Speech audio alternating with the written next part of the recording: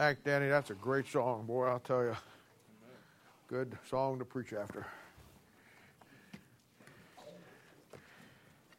Today, if you have your Bibles, I want to invite you to turn to Proverbs chapter 19. And we're going to be focusing on two verses today, verses 10 and 11. And I want to talk to you about what I personally believe is one of the most powerful verses in all the Bible. I've never really heard it preached on. It needs to be preached on. But I think it's, without a doubt, leads to one of the greatest studies that I want to take you to today, that I think is one of the most powerful things that we could ever do as a church together. You know, up to now, as we've come through the book of Proverbs, I've taken the time to, lay out the doctrinal aspect first. I've showed you how important that is and how that when you learn that, then you can just move into, the other area. And I showed you that, and then moved into the practical application. And you know that I basically teach you three applications of Scripture. And it's really the way to put the Bible together. And I talked about the fact that how the Bible has a historical application. That means that it actually happened in history, that it's a real event that took place, not something that somebody made up. Also, I talk about the Bible has a doctrinal application. The word doctrine means to teach. And everything in the Bible will have a prophetic application toward the second coming of Christ and the establishment of God's kingdom, which is the theme of the Bible. And then I teach you that the Bible has an inspirational application. That's something that in a general sense that we can apply across the board to our relationship with Christ. But in reality, there is a fourth concept, application of the Scriptures that goes way beyond the three. And it will be the personal application. It'll be the application that you only apply to yourself. It'll be the application that forget the doctrine, forget the historical, forget across the board in a nice, practical, general way. No, it'll be something that goes right into your heart. It'll be something that when you apply this one, you can forget who's sitting left or right of you or in front of you or behind you. But it speaks right to your heart and your relationship where your walk with God. And today, I'm going to tell you right up front, I'm going to preach to you. There won't be any teaching today. I'm sorry. I'll pray here in a moment. You can leave if you want to do that. But a verse like we're going to talk about today, it demands to be preached. There are certain things in the Bible that I believe that if you preach them you try to teach them instead of preach them, you probably lose your salvation. Just kidding here. This verse, this concept, this passage screams to be preached. And today I'm praying, it's a concept and a principle so powerful that if you ever fully grasp it today, and this is why this is a personal application. This is not going to be, there's not going to be no doctrine in it today. There's not going to be any history in it. I'm not aiming across the board to give you some practical truth that'll help you. No. We're going to talk today about probably the most precious application of the Scriptures, and that is directly into your heart. A concept and a principle so powerful that if you ever fully grasp it, you'll never be the same person again. And I know within our church there's many of you, men and women, and you young men and ladies, who God has changed your life. I understand that. And there are some in any church that God has not changed their life. And I'm praying today that one of two of you will get past yourself, get past all that you focus as so crucial in your life, and get back to the greatest single fundamental concept that will change your life forever. Now, in the Bible, we have problems, me and you. And the Bible talks about that you and I have three fundamental infirmities that we struggle with all the time. We talked about this a little bit Thursday night. At Romans chapter 6, verse 19, the first infirmity that it says we have is our flesh. Somebody asked the question, did the devils attack us? Or did the devil attack us? And how does he come after us in our walk with God Thursday night? And I made the statement that the fact that the devil doesn't have to come after us because we do a very good job of screwing ourselves up. And it always comes back to our flesh. The flesh that you and I have, the book of Romans talks about, in my flesh dwelleth no good thing.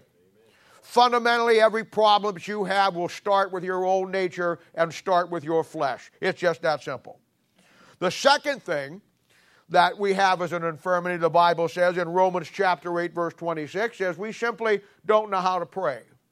I don't mean this in a bad way, and I hate to be negative about this morning, but I want to say that probably 98 to 99% of God's people's prayers today are worthless.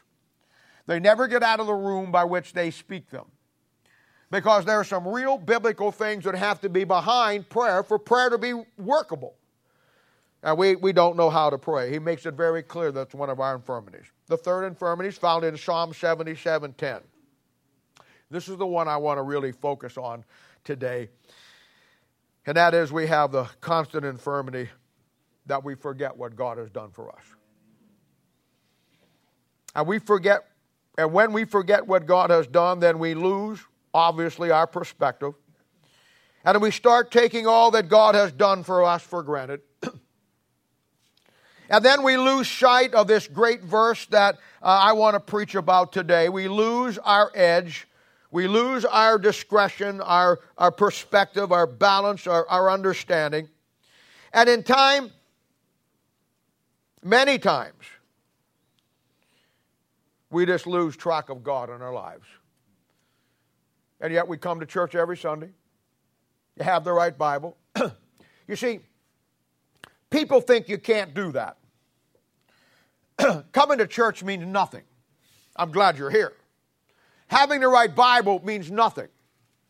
If it doesn't change and impact your life from who you once were to where you are now and keep you there, what are you doing here today? But we think today that we can go to church, have a Bible, and that makes us okay. We don't go to the things of the world, and we think that in our mindset that makes us okay. And we think that we can't ever get separated from God in that. You're wrong. Over there in Luke chapter 2, verse 46, the story is that Jesus' own parents were on the road going somewhere, and all the family was together, and everybody was having a good time. And the Bible says that they supposed that Jesus was with them. When they got to their destination, they found out that he was nowhere around. And they lost track of him for 3 days before they found him in the temple. Now, there's your little deal on the third day, but we don't have time to get into that this morning because I promised you no doctrine. They thought he was with them.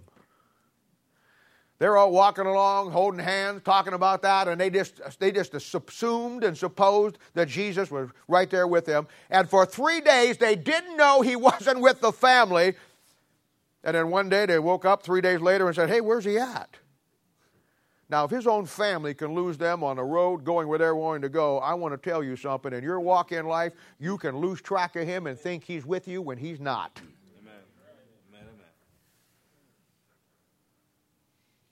Now, for you guys that want to learn how to preach, this is what you do. See, I made that statement, stopped, didn't say anything, walked around the pulpit like this. Everybody's waiting for the next thing I say. I'm just taking my time today. Now I'm dizzy and I can't find where I was because I was going around in a circle. Now I want to read today for you Proverbs chapter 19, verses 10 and 11. Then I want to preach to you this morning. It says, delight is not seemingly for a fool, much less for a servant to have rule over princes. The discretion of a man deferreth his anger, and it is his glory to pass over a transgression. Craig Hansen, I know you're sitting way back in the back. You feel pretty spiritual this morning. I need a good prayer today. Can you handle me? I know you can, son.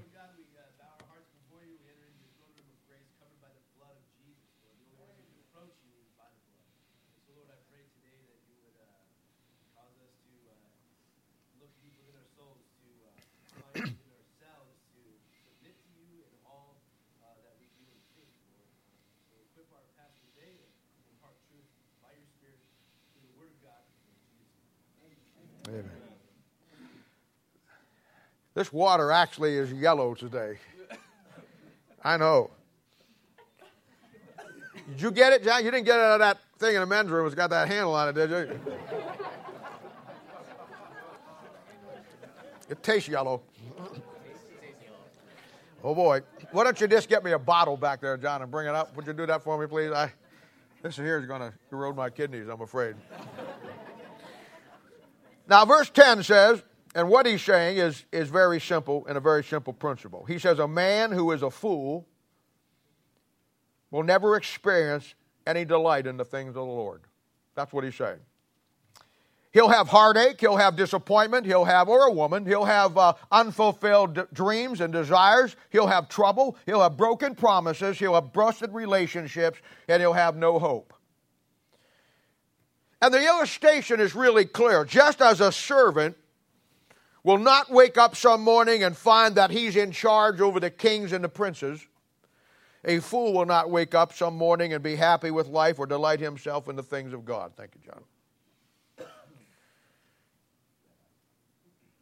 The verse is pretty self-explanatory. Now, that's not the verse that I'm going to preach to you about. That one was before verse 11, and I had to get rid of it before I could get where I needed to go. Easy verse, but here we go. Then we come to the day, and here lies our message. Verse 11.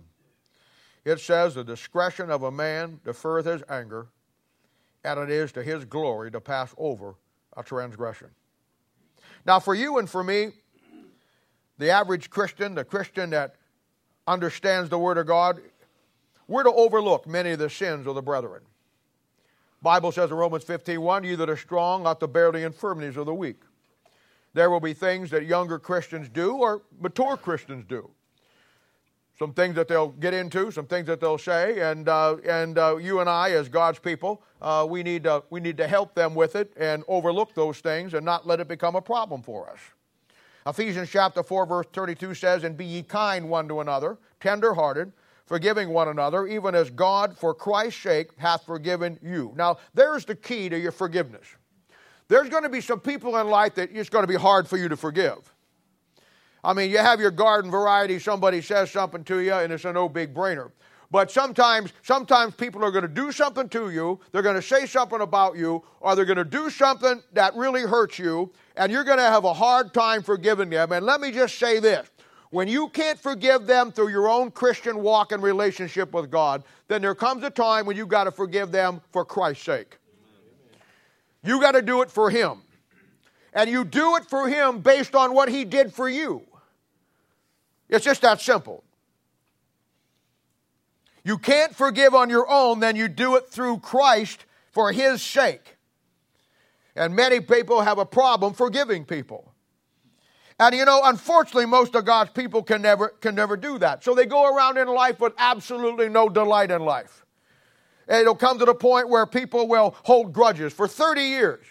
I've seen families have fights for 30, 40 years that they never spoke to each other. I've seen children have problems with the mother or the father or vice versa, and they refuse to bury the hatchet and work things out and try to go through life thinking that they can actually have. Many times ex-husbands and ex-wives. Sometimes they get along. Most of the time they do not. And many times it turns into bitterness. And bitterness is something that nobody really wants to ever go down that road and experience.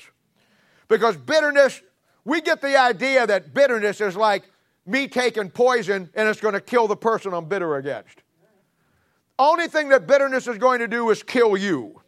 It's going to destroy you. All because of the fact that we do not have the ability, it's not to God's glory for us to pass over a transgression.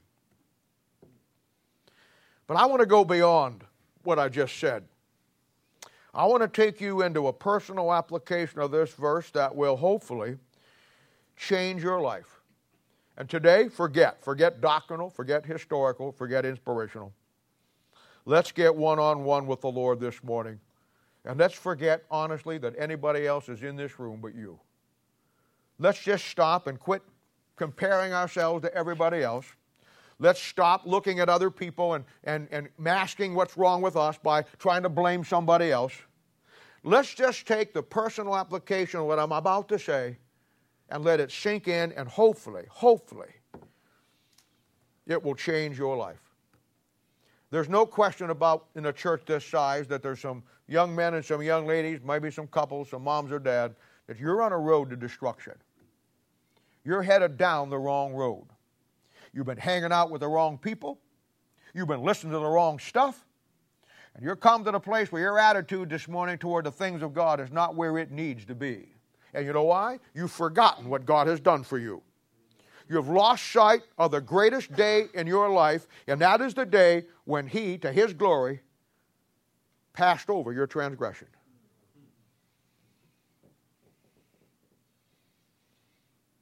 And I want to preach you on that great truth today.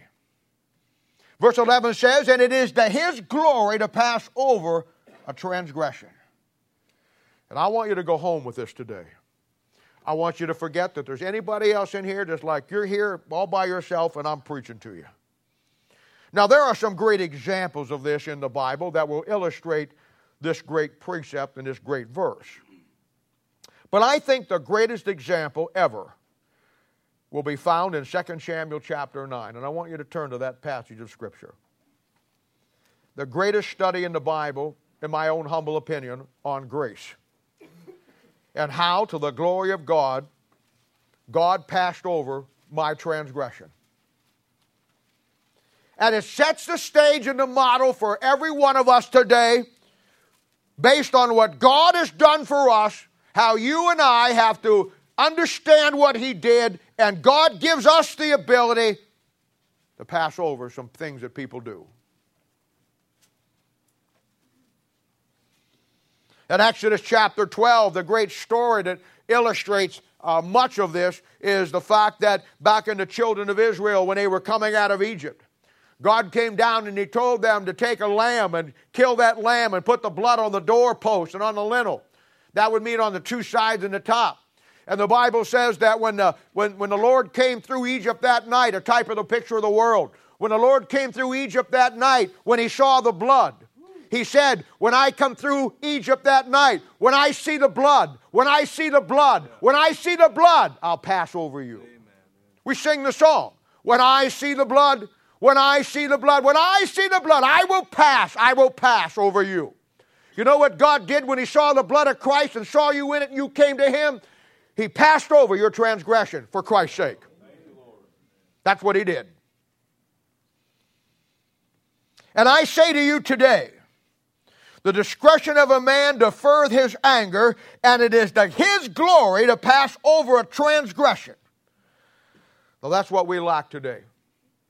We lack the discretion to be able to see people, circumstances. They may not dress the way we like them to dress. They may not do all the things the way we want them to do or the way we would do it. And we let that be a stumbling block that breaks the bond between two Christians. You ought to be ashamed of yourself. I want to tell you a story this morning about grace. I want to tell you the story this morning that is such a personal application that close your eyes, get it in your mind that you are the only one here today. I want to talk to you about the story of David and Mephibosheth. One of the greatest stories and examples of grace in the Bible. Let's read together. 2 Samuel chapter 9, verses 1 through 13. And David said, is there yet any that is left of the house of Saul, that I may show him kindness for Jonathan's sake? And there was of the house of Saul a servant whose name was Ziba. A servant whose name was Ziba. And when he had called him unto David, the king said unto him, art thou Ziba? And he said, thy servant is he.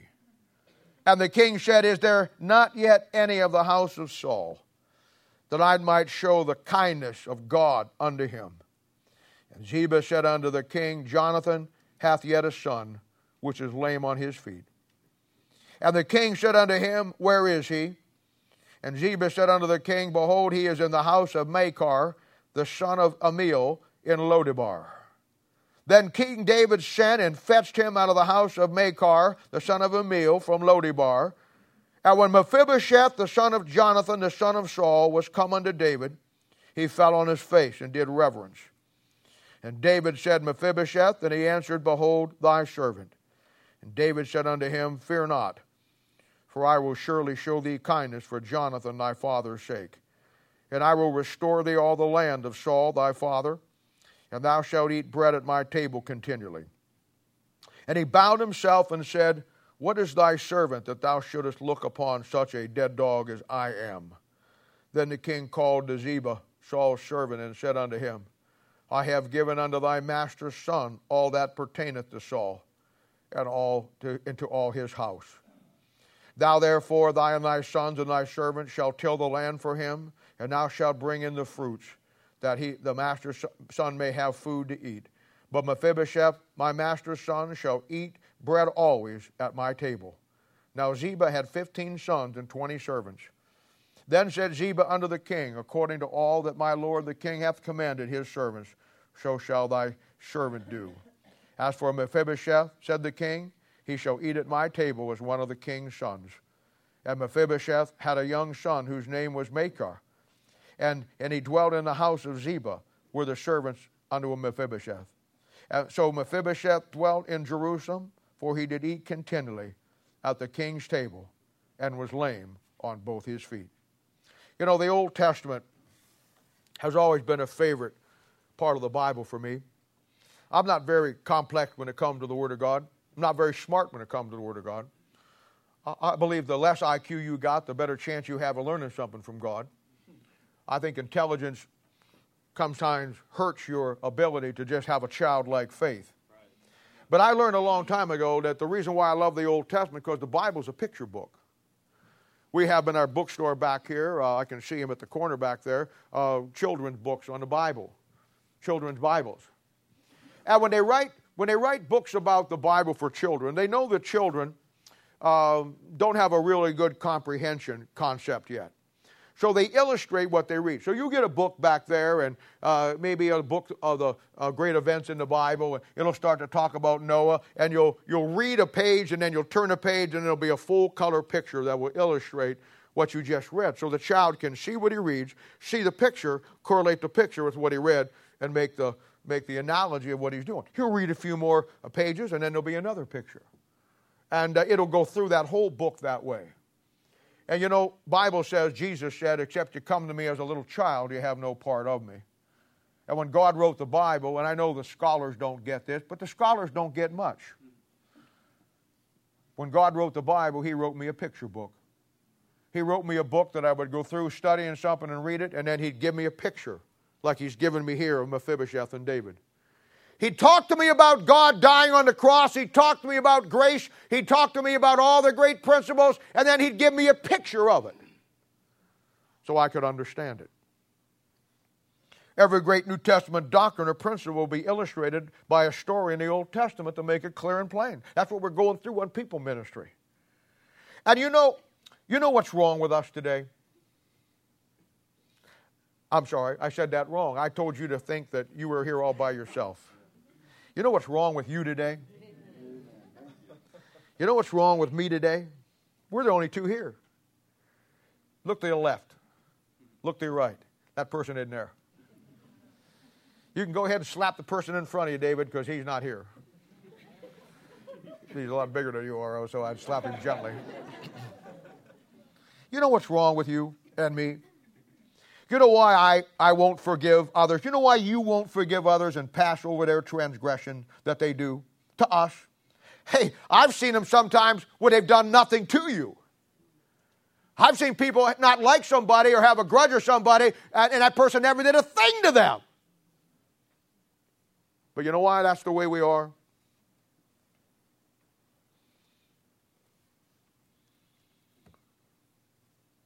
We forgot the day that God reached down and passed over our transgression for Christ's sake.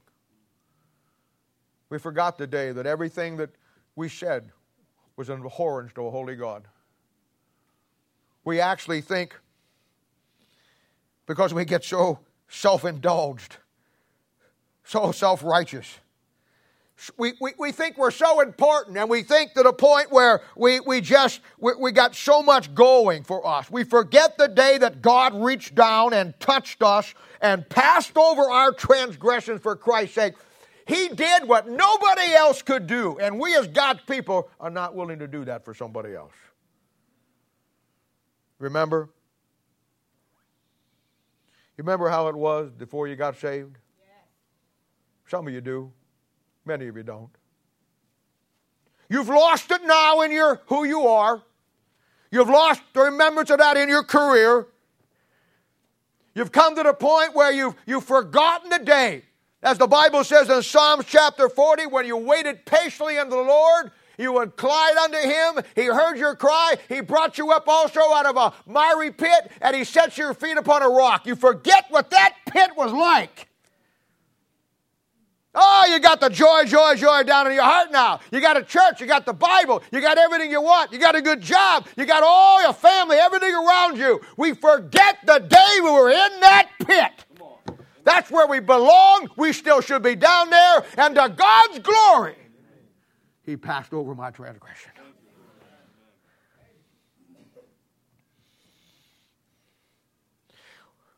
We have forgotten that.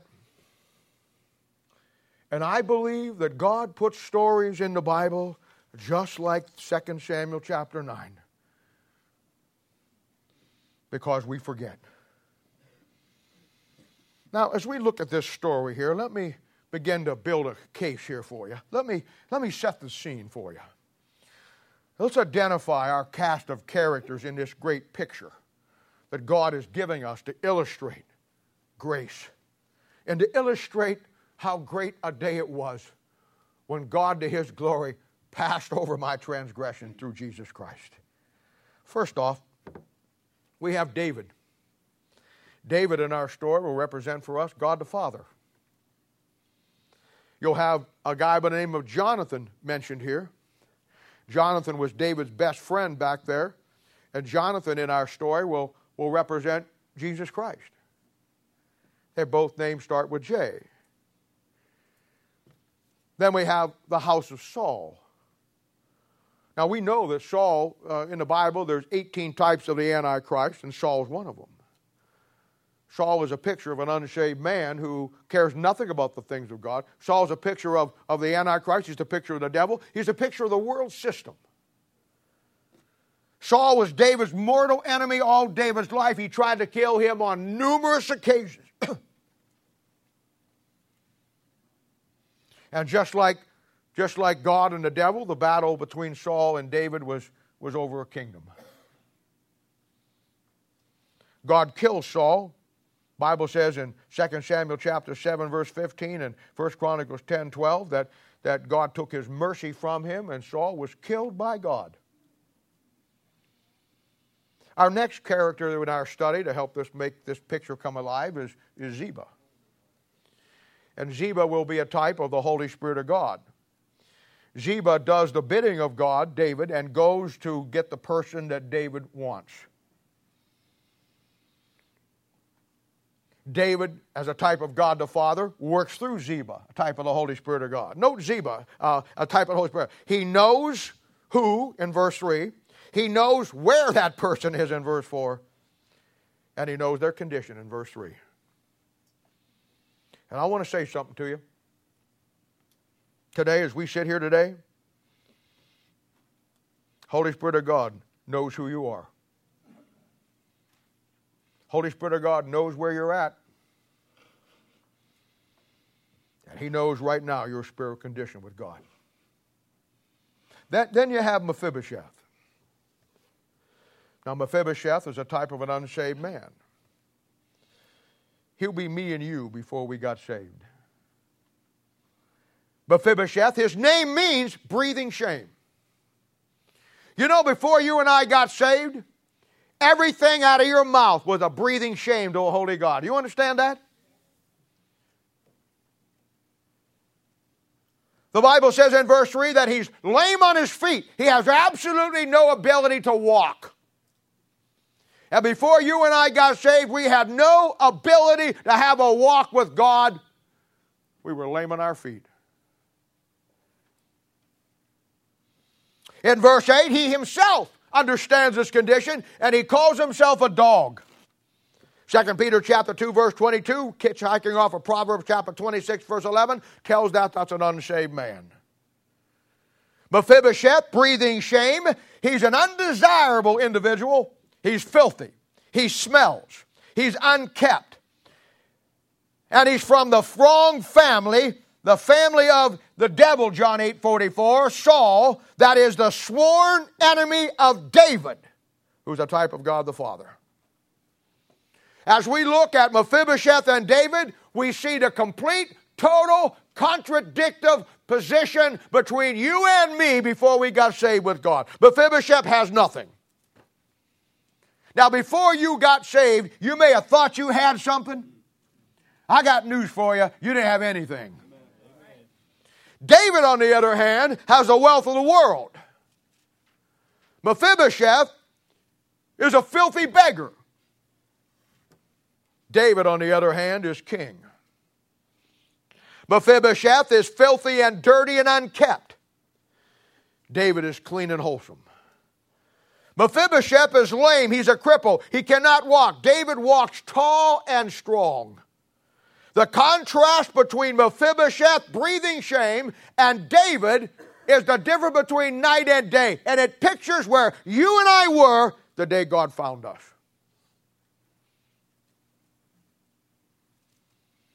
And yet in our story, just like there was in your life if you're saved today, no matter how contradictive you was toward God, no matter what's your name, breathing shame, no matter where you and I were, just like in our story, there came a day when God, the King, said to the Holy Spirit of God, is there any left down there of the house of Saul, the devil, that I can still bring in and make my son?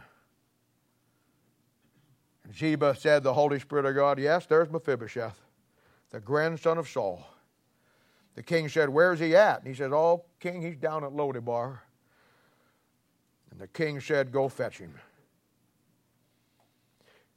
Do you remember the day when the Holy Spirit of God first knocked on your door? You know, we're famous for remembering days. Most of you kids can't remember this. Some of you older ones will. I remember exactly what I was doing the day JFK was shot. I was making my way out of the grassy knoll. I was in the 8th grade. I was homesick that day. And I was watching something on television, and all of a sudden Walter Cronkite broke in and said that the president had just been assassinated in Dallas. I'll remember that day till I die. That day is indelibly imprinted on my mind. There'll never be a day in my life when I won't know exactly what I was doing on that day when President Kennedy was shot. Remember what you're doing when 9/11 happened? Most of you now were alive for that. Some of you were getting your noon feeding. I was working down Paola, Kansas, and I was out marking some fiber lines, and I looked up, and all of a sudden, I saw all these jets with their vapor trails. They were turning around and making a circle and going back there. I mean, like 5 or 6 of them. And I got a call on the radio from my foreman that the terrorists had just attacked 9/11. I'll never forget that as long as I live. We forget, don't we? We forget JFK. We won't forget that. We never forget 9/11. But we forget the day that the Holy Spirit of God came and first fetched you.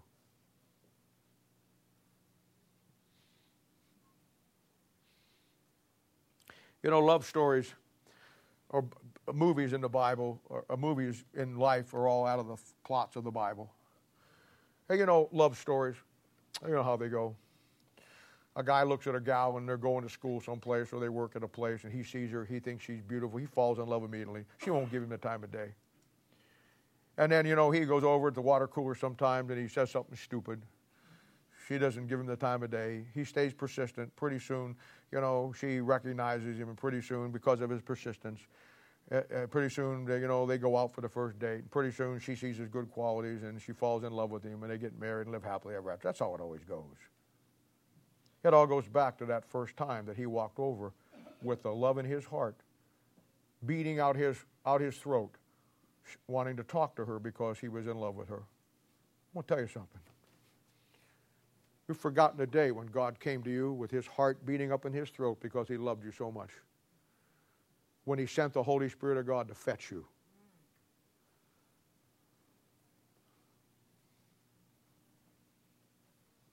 How do we forget things like that?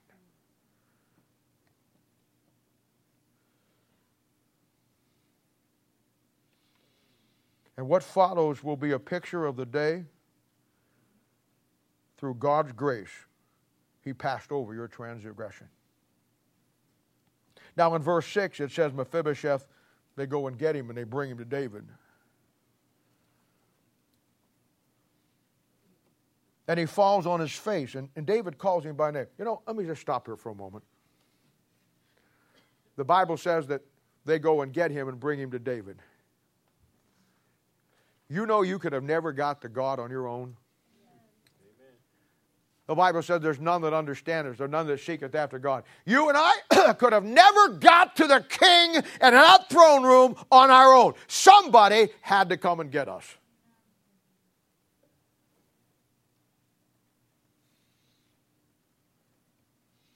David calls him by name. Do you know that God knew your name long before you knew his? You know God knew your name while you were using his as a cuss word?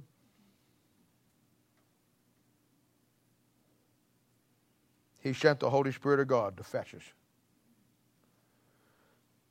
Now that's not all. Look at verse 7. And David said unto him, Fear not, for I will surely show thee kindness for Jonathan thy father's sake, and will restore thee all the land of Saul thy father, and thou shalt eat bread at my table continually. It was a glory of him to pass over a transgression, Proverbs says.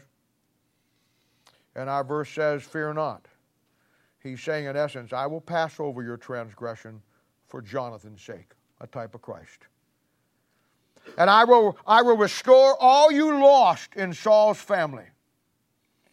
You're now in my family and to be one of my sons, and you eat bread at my table continually. Oh, the undying love that God has for you and for me. Don't I wish that my love was undying for him as his is for me? Don't I wish that every day of my life I woke up and throughout that day I would love him with all of my heart, with all of my mind, and all of my soul as he loves me. Romans 5:8 says, But God commended his love toward us, and while we were yet sinners, Christ died for us. We sing, oh, the love that drew salvation's plan. Oh, the grace that brought it down to man. Oh, the mighty gulf that God did span at Calvary. When he did all of that because it was his glory through Christ Jesus to pass over my transgression.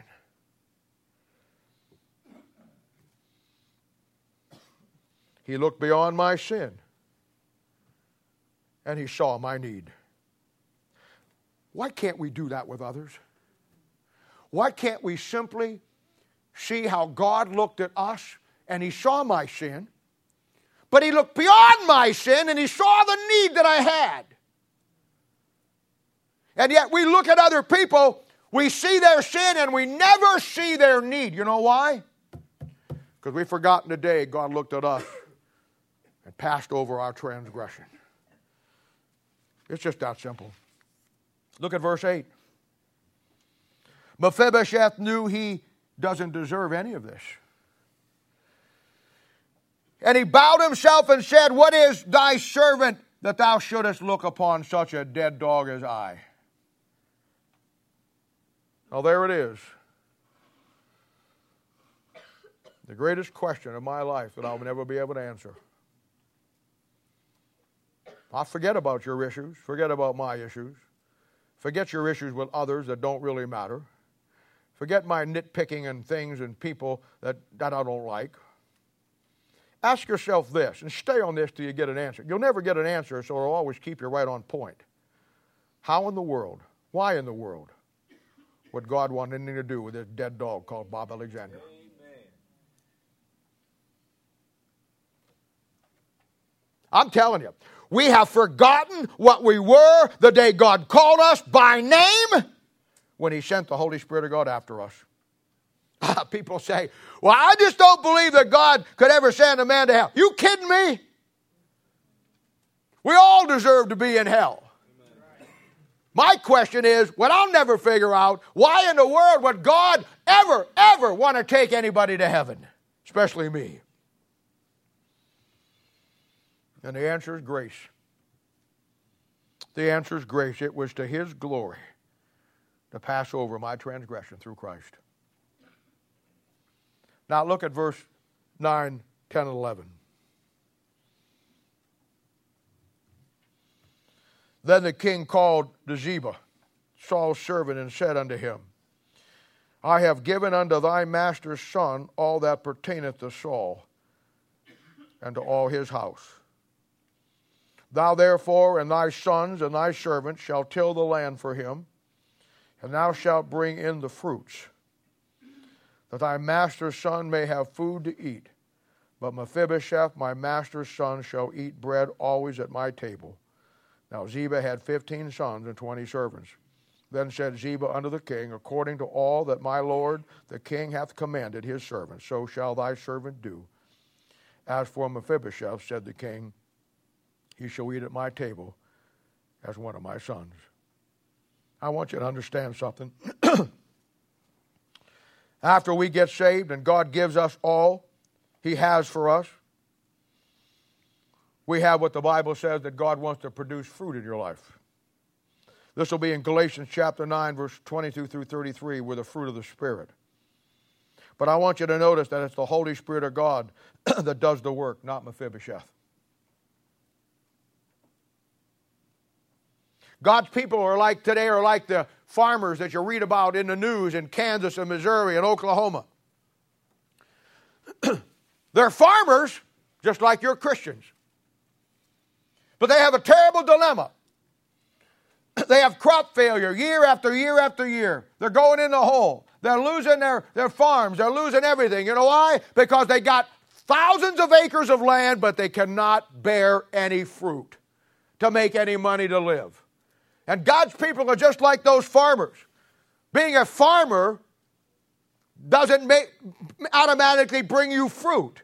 And being a Christian doesn't automatically make you fruitful. You have to realize here that it's the Holy Spirit of God that does the work. And I want you to notice, Mephibosheth doesn't do the work. He's not working in the field. You know where he stays? He stays at the table fellowshipping with God and eating the bread. Verse 11. Do you see that? He eats bread at my table continually. Are you enjoying the fruits of your relationship with God? Are you just always complaining about what you don't have? Are you focusing on all the blessings that God has given you? Are you just so self-centered and selfish that all you see is what you don't have and what you want?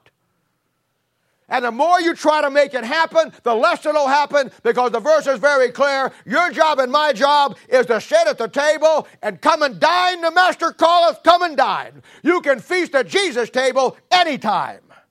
Your job and my job is to get the book, and through what you do, the Holy Spirit of God does the work.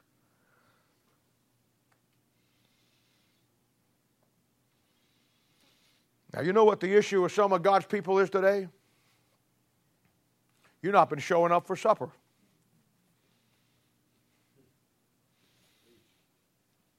Your diet consists of junk food, not spiritual food. Your diet consists of the things of the world. You're consumed with your job, your career. You're consumed with a relationship. You're consumed with this or with that. You're consumed about what you want to do in life, and none of it really concerns anything with God.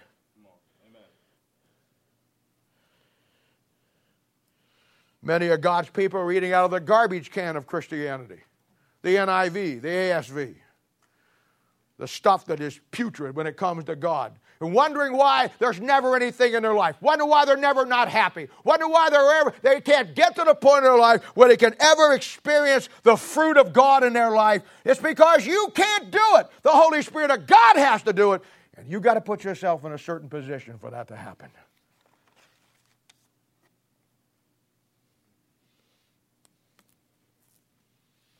Now you got to know. That's the story. But you got to know. When all this went down, Mephibosheth was scared to death. Some of you maybe are here today and you know that you're not saved. If you died today, you don't know for sure that you'd go to heaven. And sitting in a place like this scares you to death. I understand that. I get it. Only thing I can say to you is what David said to Mephibosheth. Fear not. Nobody's going to hurt you.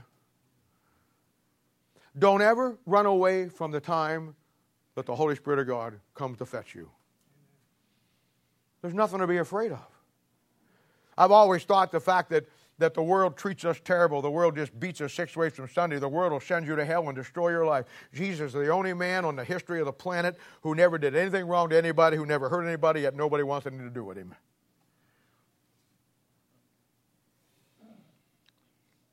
Now, when he heard the news, I mean, put yourself in his position today. It's just me and you here. Let's talk for a moment. When he heard the news that David was coming to get him, and he knew that he was the enemy of Saul, and he knew what Saul had done to David, and what God had done to Saul, he thought for sure David was coming to kill him. Skettle old scores. I mean, he's helpless. He's a cripple. He can't run. He can't even walk. He can't get away. Oh, and I can just see it as he's sitting there and somebody had told him, hey, I just heard that David's coming to get you. He wants to see you. He's taking you, and he had to have a heart attack. And about that time, there's a knock on the door. Open in the name of the king. Oh. They come in, they pick him up, and the guards, they don't tell you nothing. They're like police officers when they pull you over and ask this question. You say, what's this all about? Don't worry about it. Something happened, officer? Just get in your car and drive. Yes, sir. Don't you know Mephibosheth is saying, what's wrong? What's going on? And they just said, I don't know. Just come on, you're going with us. Oh, I can just see him. They pick him up and carry him to the king's palace. And they walk inside, and there's the big doors going into the throne room. And he waits there, and I guarantee you, he is shaking uncontrollably. He knows he's going to die. He knows he deserves to die. He's the grandson of Saul, the enemy of David. And he knows as well as he is, David's going to settle an old score.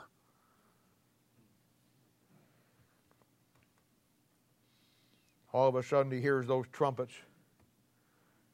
blowing, heralding in the king. Those big doors open up. And they start to carry him before the throne in the presence of the king. He looks to the left and the right, not looking up, but looking around, and he sees all the queens and the princes and the nobles and the lady and the men of king's court all around the king. And they bring him right up in front of that throne with the king sitting on it, and put him right in front of that throne.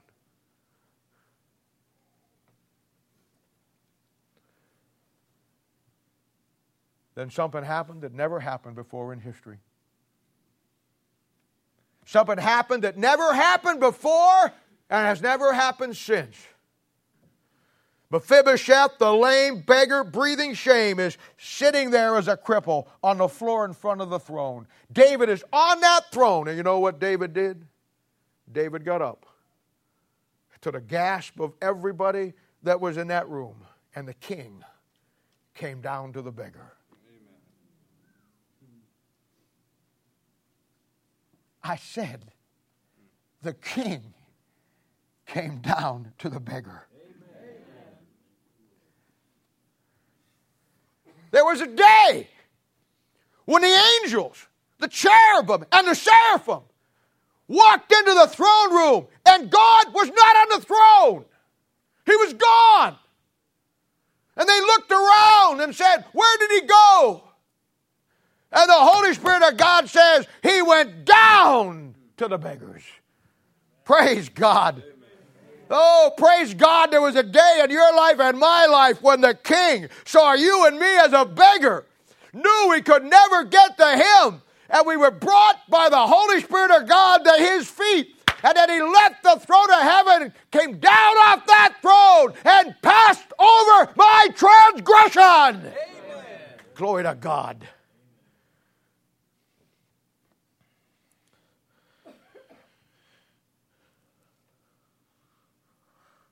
Oh, Mephibosheth, he can't even look up. He's waiting for that sword to pierce his neck. He's waiting to be killed any moment. He's waiting for the decree from the king. Depart ye cursed into everlasting fire and brimstone. Because that's what he deserved. That's what you and I deserved. He's praying to God. I wasn't there. I'm telling you. I wasn't there for him. But I went through the same thing as if you did. You just forgot. He's praying what I was praying. Oh, God, be merciful to me, a sinner. Then the king says his name. And he opens his eyes. He can't look up. But right there in front of him. I know this happened. It isn't in the Bible. I know how the Bible works. He couldn't look up. He opens his eyes, and he's standing right there at the feet of the king. And he thought to himself, those are the most beautiful feet I've ever saw in my life. But he was transfixed on the shoes that he wore. Right on the top of the shoes where the buckle should have been, there were 2 red rubies. And just for a quick second, he thought to himself, wow, that looks like a blood wound in his feet. Because there was a day coming when my king had the blood wounds on his feet, when he passed over my transgression. Oh, I'm telling you. About that time, he's shaking uncontrollably. He feels a hand gently touch his filthy head. And a voice says, fear not, Mephibosheth. I'm not going to kill you. You see, I made a promise to a man whose name started with J, Jonathan, Jesus, that I would take care of the household of Saul that was left. And I'm not going to hurt you. And nobody here is going to kill you. The voice says, Mephibosheth, here's what we're going to do. We're going to get you out of those filthy garments, and we're going to wrap you up in fine linen. We're going to clean you up by the washing of the water of the word. And Mephibosheth, verse 11, you're now going to be my son. And Mephibosheth, verse 10, you're going to eat at my table. You're going to live in my palace with me. You're going to be seated in heavenly places in Christ Jesus.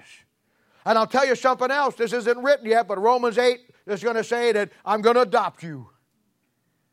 And you're going to become my son. And not only that, but verse 9, I'm going to give you an inheritance. All the land that was taken from you, now it's all yours again. And I'll tell you something else. You never have to work another day in your life. Ziba and his sons will do all the work. You just sit here with me at my table. Have some more bread. Well, Mephibosheth can hardly believe his ears.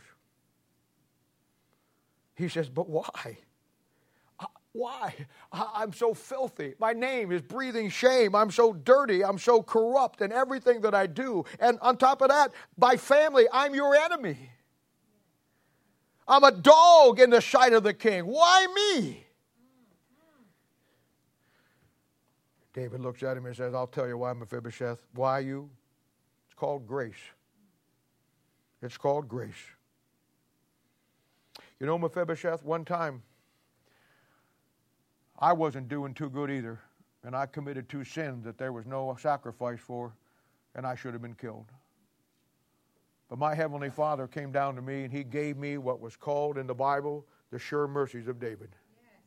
And because He gave me those sure mercies when I deserved to die, I learned my lesson to give grace to others because God gave it to me. And besides that, the wisest man, he's not born yet, but the wisest man that will ever live will write in the future, the discretion of a man defers his anger, and it is his glory to pass over transgression. That's why. Well, the flood of emotions, you can imagine.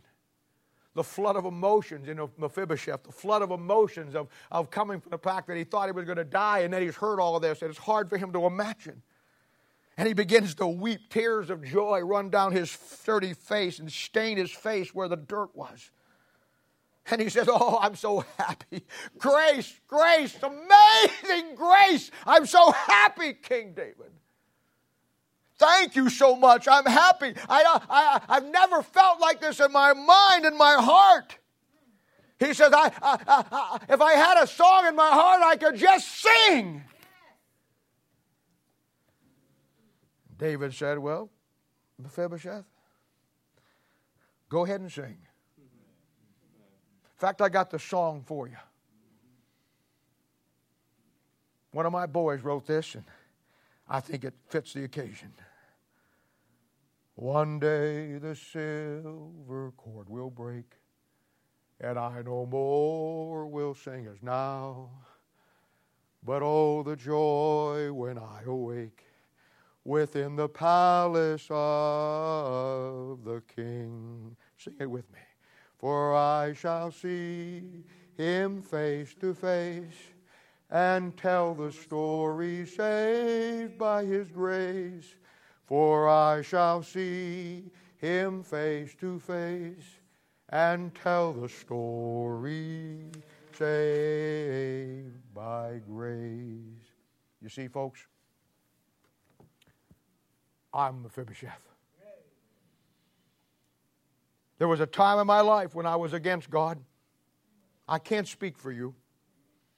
There's a time in my life when I was God's enemy. I can't speak to you.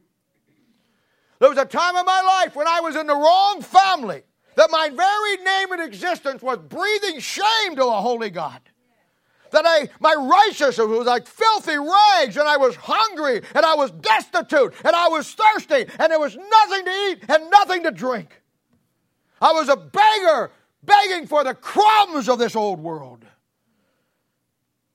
And then God one day sent His Holy Spirit to fetch me. And He did to you too, if you're saved today. Because we're all Mephibosheth. And the last thing in verse 13, it says, and so Mephibosheth dwelt in Jerusalem, for he did eat continually at the king's table, and he was lame on both his feet. I want you to know something. His garments got changed, he got cleaned up, he eats at the king's table, but he's still lame on his feet. He's still a sinner. That's the greatest news that I could ever hear. I don't have to be perfect for God to save me. I don't have to reach some goal or standard that God says, okay, I accept you now. He accepted me before I did anything. He died for me long before I was born. And from the foundation of the world, God saw me and He saw you, and He put me in Christ. And all I had to do was accept Him.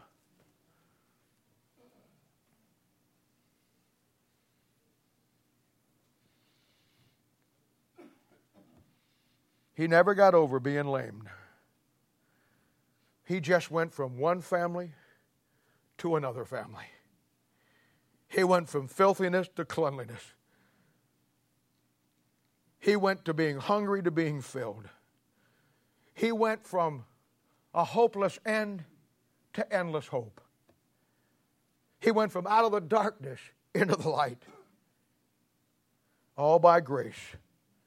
And God passing over his transgression because of a promise that He made to a man whose name started with J, Jesus Christ. And our story, Jonathan. And even though he was still lame on his feet,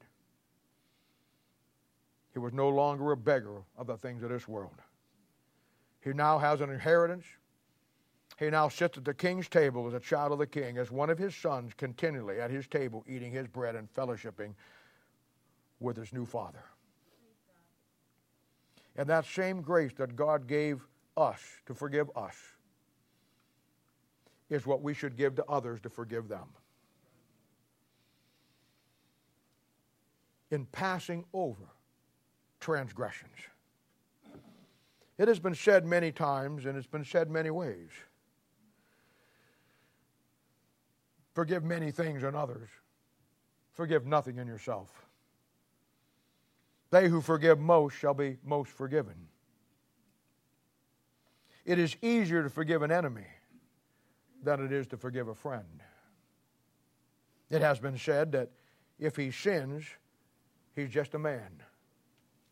If he loves sin, then he's an unsaved man. If he hates sin, then he's a saintly man. But if he forgives sin, he's Jesus Christ. And that's what we are to be. Ephesians 4:32 says, "And be ye kind one to another, tenderhearted, forgiving one another, even as God for Christ's sakes hath forgiven you. At the discretion of a man deferreth his anger, and it is to his glory to pass over a transgression." Now, if you're here this morning and you've never trusted Jesus Christ as your own personal Savior, don't let this message get by you. If you're here this morning and you're a child of God and you're struggling in your own world with forgiving others or the ability to get past things in your life, get past yourself. Get back to the day when you didn't look too hot. Put yourself in the same position that you want to put others in and pass over the transgression. I want to say to you this morning, if you're here this morning and if you don't know for sure, if you died, that you'd go to heaven, the Holy Spirit of God come down from the throne today to fetch you. And as I'm speaking and as I have been speaking, he's walking up and down these aisles and he's woven back and forth and he's pulling on the heartstrings of your heart. And sitting here today, there's no question in my mind, anybody's mind, that you don't know where you're at this morning. I promise you, every man and every woman, saved or lost, knows exactly where you're at because Ziba did the work today. But right now, the Holy Spirit of God's calling you. Christ died for you. Salvation is not complicated, it's not hard, it's simply this.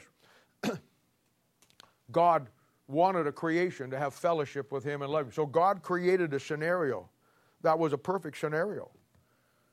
But God won't force anybody to love him. So God gave man the free will choice to disobey God, and obviously Adam and Eve, man did. And at that point in time, it threw the whole world into disarray. It threw the whole world into sin. And why man sin entered the world, now sin is passed upon all men. And then we were sinners after that point. You know what? In spite of that, God looked down and he saw you and me, just like he saw Mephibosheth. And God made a way for you and me to get out from under the sin debt that we all owe. Because you can't pay it yourself, and you could never get your God yourself. God had the Holy Spirit of God come and get you, and God brought you right to that throne, and then God got off of that throne and came down to die for you and for me. And if you'll trust Jesus Christ as your own personal Savior today, you're not becoming a Baptist, you're not becoming anything, you're becoming God's child by a new birth that takes you, just like Mephibosheth, out of Saul's family and puts you at the table of God's family. Every head bowed and every eye closed. Grace. Grace. Amazing grace.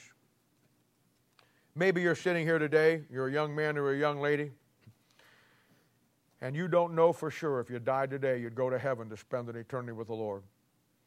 I'm not asking if you're saved. Everybody's saved. I'm not asking you I'm asking you this. Here's the bottom line. If you died right now, are you 100% sure you would go to heaven? That's the only question here today. And if you're not, after the message that you heard today, my plea to you would be make sure. Come to the king's table. You and me who were Mephibosheth, come and let the king change your clothes. Let him make you one of his sons. Let him give you that inheritance.